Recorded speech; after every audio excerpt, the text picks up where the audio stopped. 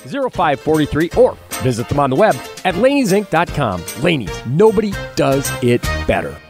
Go Vikings, let's win this game. The mighty 790 at 104.7 KFGO, and the Vikes did win the game. They got a 13-win season under their belt. They're getting ready for playoff action coming up next weekend.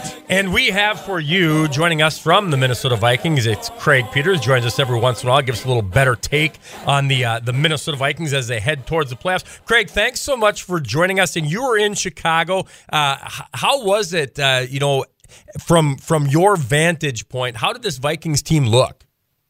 Well, good morning and Happy New Year. I thought that the Vikings were able to play cleanly, bounce back from a few mistakes that really undermined the day in Green Bay, come out, hot start, drive down the field with a big play, finish that one with a touchdown. That was really good to see the starters be crisp out of the gate.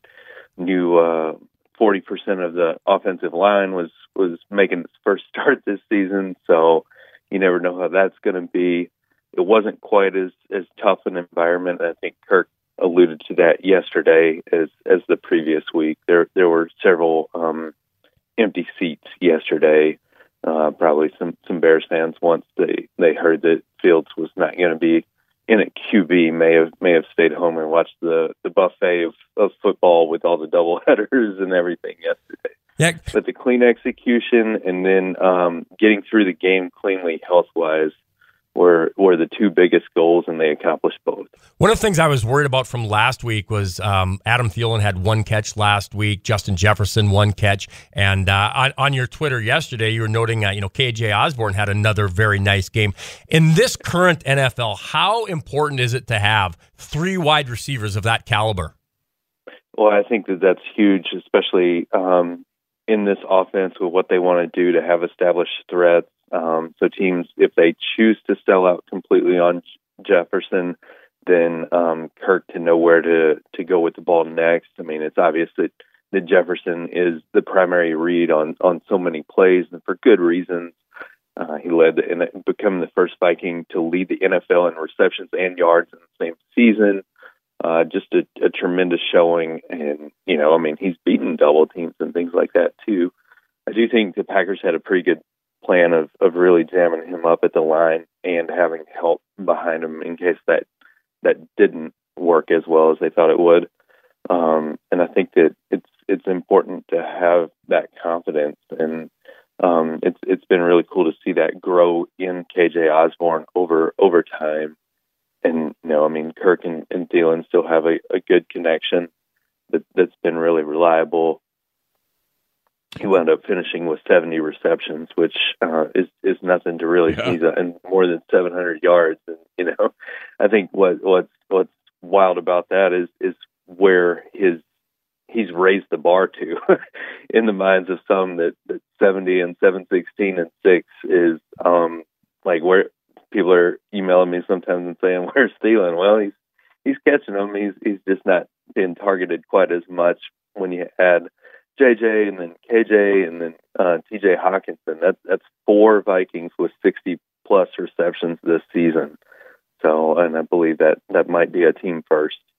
Craig Peters is, Craig Peters joining us for the Minnesota Vikings, and I've got your website up here. I'm reading your articles right now, and you are getting questions on your website about Adam Thielen, and of course he's a favorite around here, being a Detroit Lakes boy. Has he lost a step, in your opinion?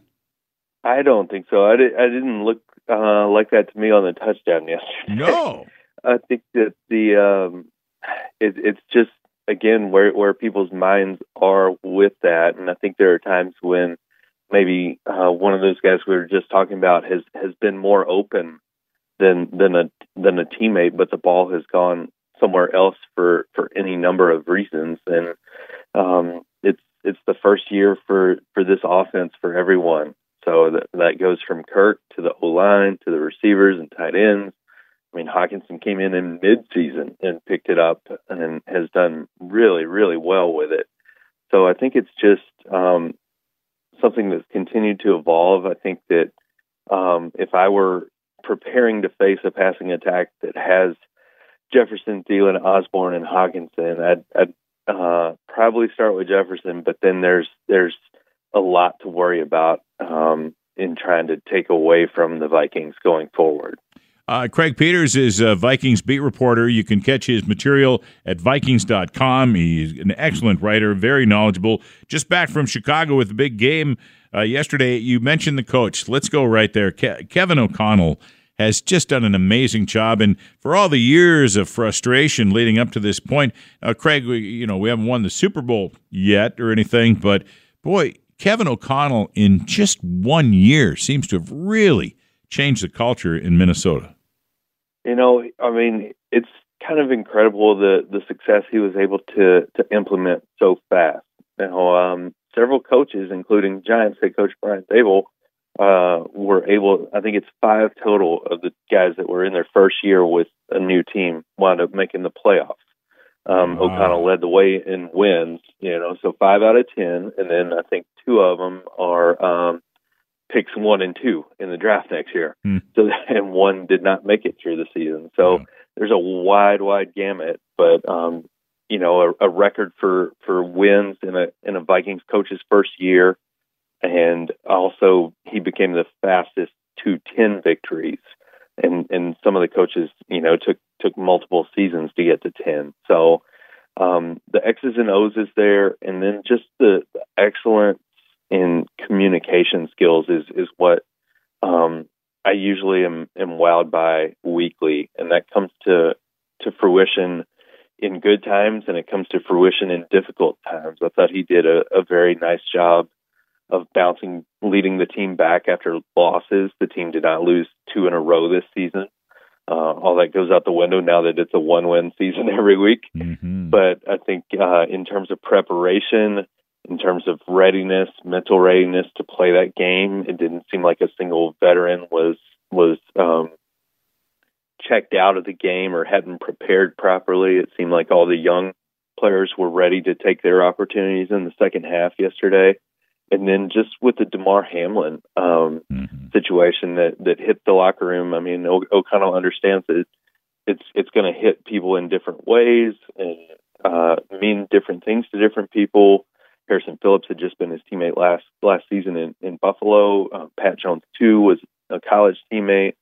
So those guys were able to speak to us last week and tell us what Damar means to them, and just kind of the way that he put that front and center. Kirk said that every meeting that the team started on Wednesday started with a little bit of talking about Damar Hamlin's situation, and then he was able to pass along news after a practice late in the week that about the progress that Damar had made, and the whole team cheered.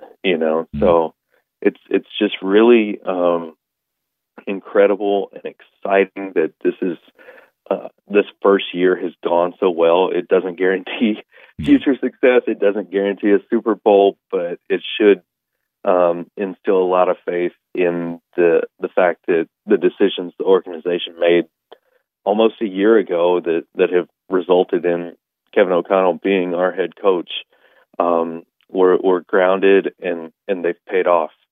Craig Peters is Minnesota Viking beat reporter. He's joining us. We're talking about the Minnesota Vikings. So Craig, this is what everybody wants to know about Kevin O'Connell and the Minnesota Vikings. How far can they go? That's a great question. 11-0 in one-score wins. Some detractors say that's a fluke. Some say it's going to run out eventually. I say that that is the identity of the team. Is like when it's close, they will make the plays needed to win the games.